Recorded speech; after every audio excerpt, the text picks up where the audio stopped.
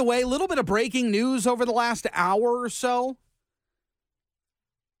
And it involves the Detroit Lions. Now, the Lions got some money to spend coming up, and they're going to have an opportunity to really improve this roster next year. But one of the big questions is, well, if Ben Johnson leaves and Aaron Glenn leaves, who's going to be the new offensive and defensive coordinators? Well, we have an answer for at least one of those. The offensive coordinator for next year will be Ben Johnson. This is now the second offseason where Ben Johnson has withdrawn his name from head coaching consideration, and he will set to be back with Detroit as the OC next year. That is a big-time win for the Detroit Lions. Retaining him and giving this offense yet again an elite play caller to try to get themselves back into the position where they were Sunday night.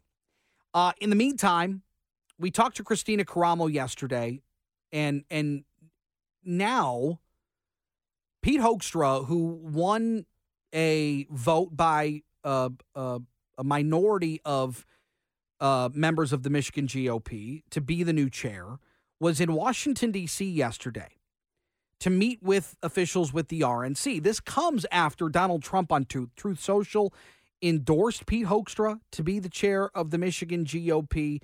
The one side says that the RNC doesn't have any jurisdiction here. Certainly the other side says that they do.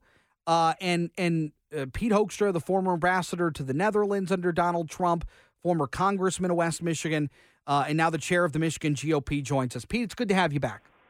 Hey, it's great to be with you. Thank you.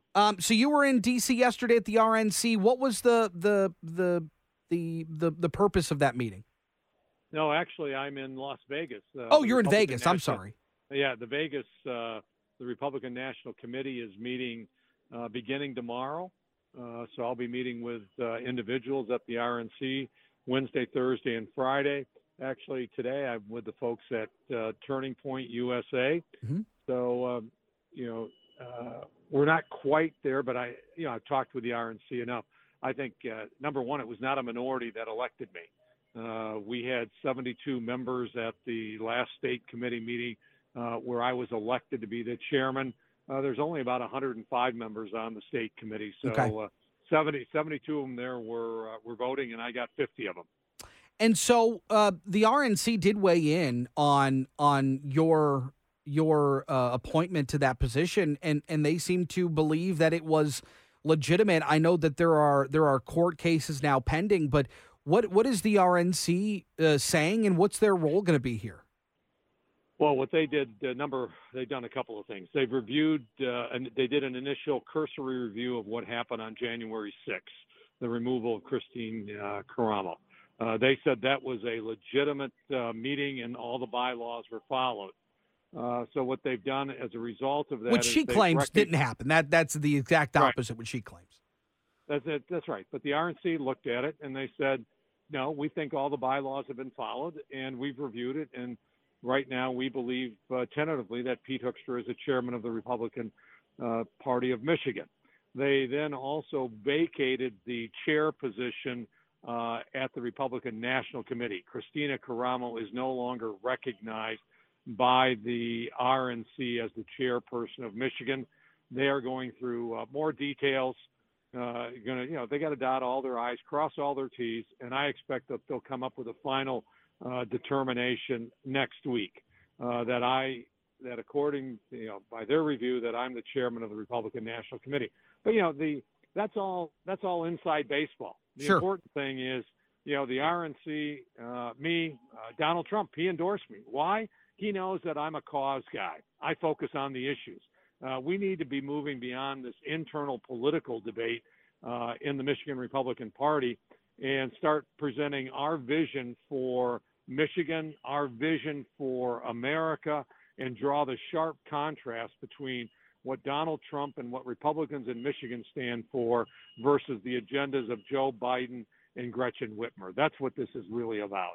Pete Hoekstra joins us. Last time we talked, this is going to be a sprint to the finish line now for you, because there's going to be a tremendous need to raise money. You're going to have to fill a lot of voids. I know that you talked about the cohesiveness with a number of people inside the Michigan GOP, and you're going to lean on them and they'll lean on you to raise a lot of money going into November of 2024. But with that being said, there are still people out there that believe Kristina Karamo is the chair, and there are still people that feel disenfranchised to a certain degree. What efforts are underway then? Would you consider a bridging of a gap, if you will, for a lot of these folks inside the Michigan GOP? No, absolutely. We believe that we have an agenda that can bring together Republicans, disaffected Democrats, and independents to our vision for Michigan. That people look at what's going on nationally, they look at what's going on at the border, they look at what's going on in Michigan, and they say, man, we're looking for an alternative. And Republicans are in a wonderful position to provide that alternative for the future and paint for people a different picture for what Republican leadership can mean nationally and at the state level. That's my job, to help bring that coalition together, attract these folks that, right now maybe don't recognize me as the chairperson, but attract them into this, because ultimately it's not about me. Who cares about Pete Hoekstra, except maybe me and my wife and my kids and grandkids? But that's about it. What they care about is they care about their kids. They care about their grandkids. They care about the future of the country and the state. And so that's what we need to be focused on. We need to be focused on the vision that we bring to November and conservative leadership, into 2025 and beyond. The need to fundraise, though, is the main appetizer, I suppose. It's the main entree.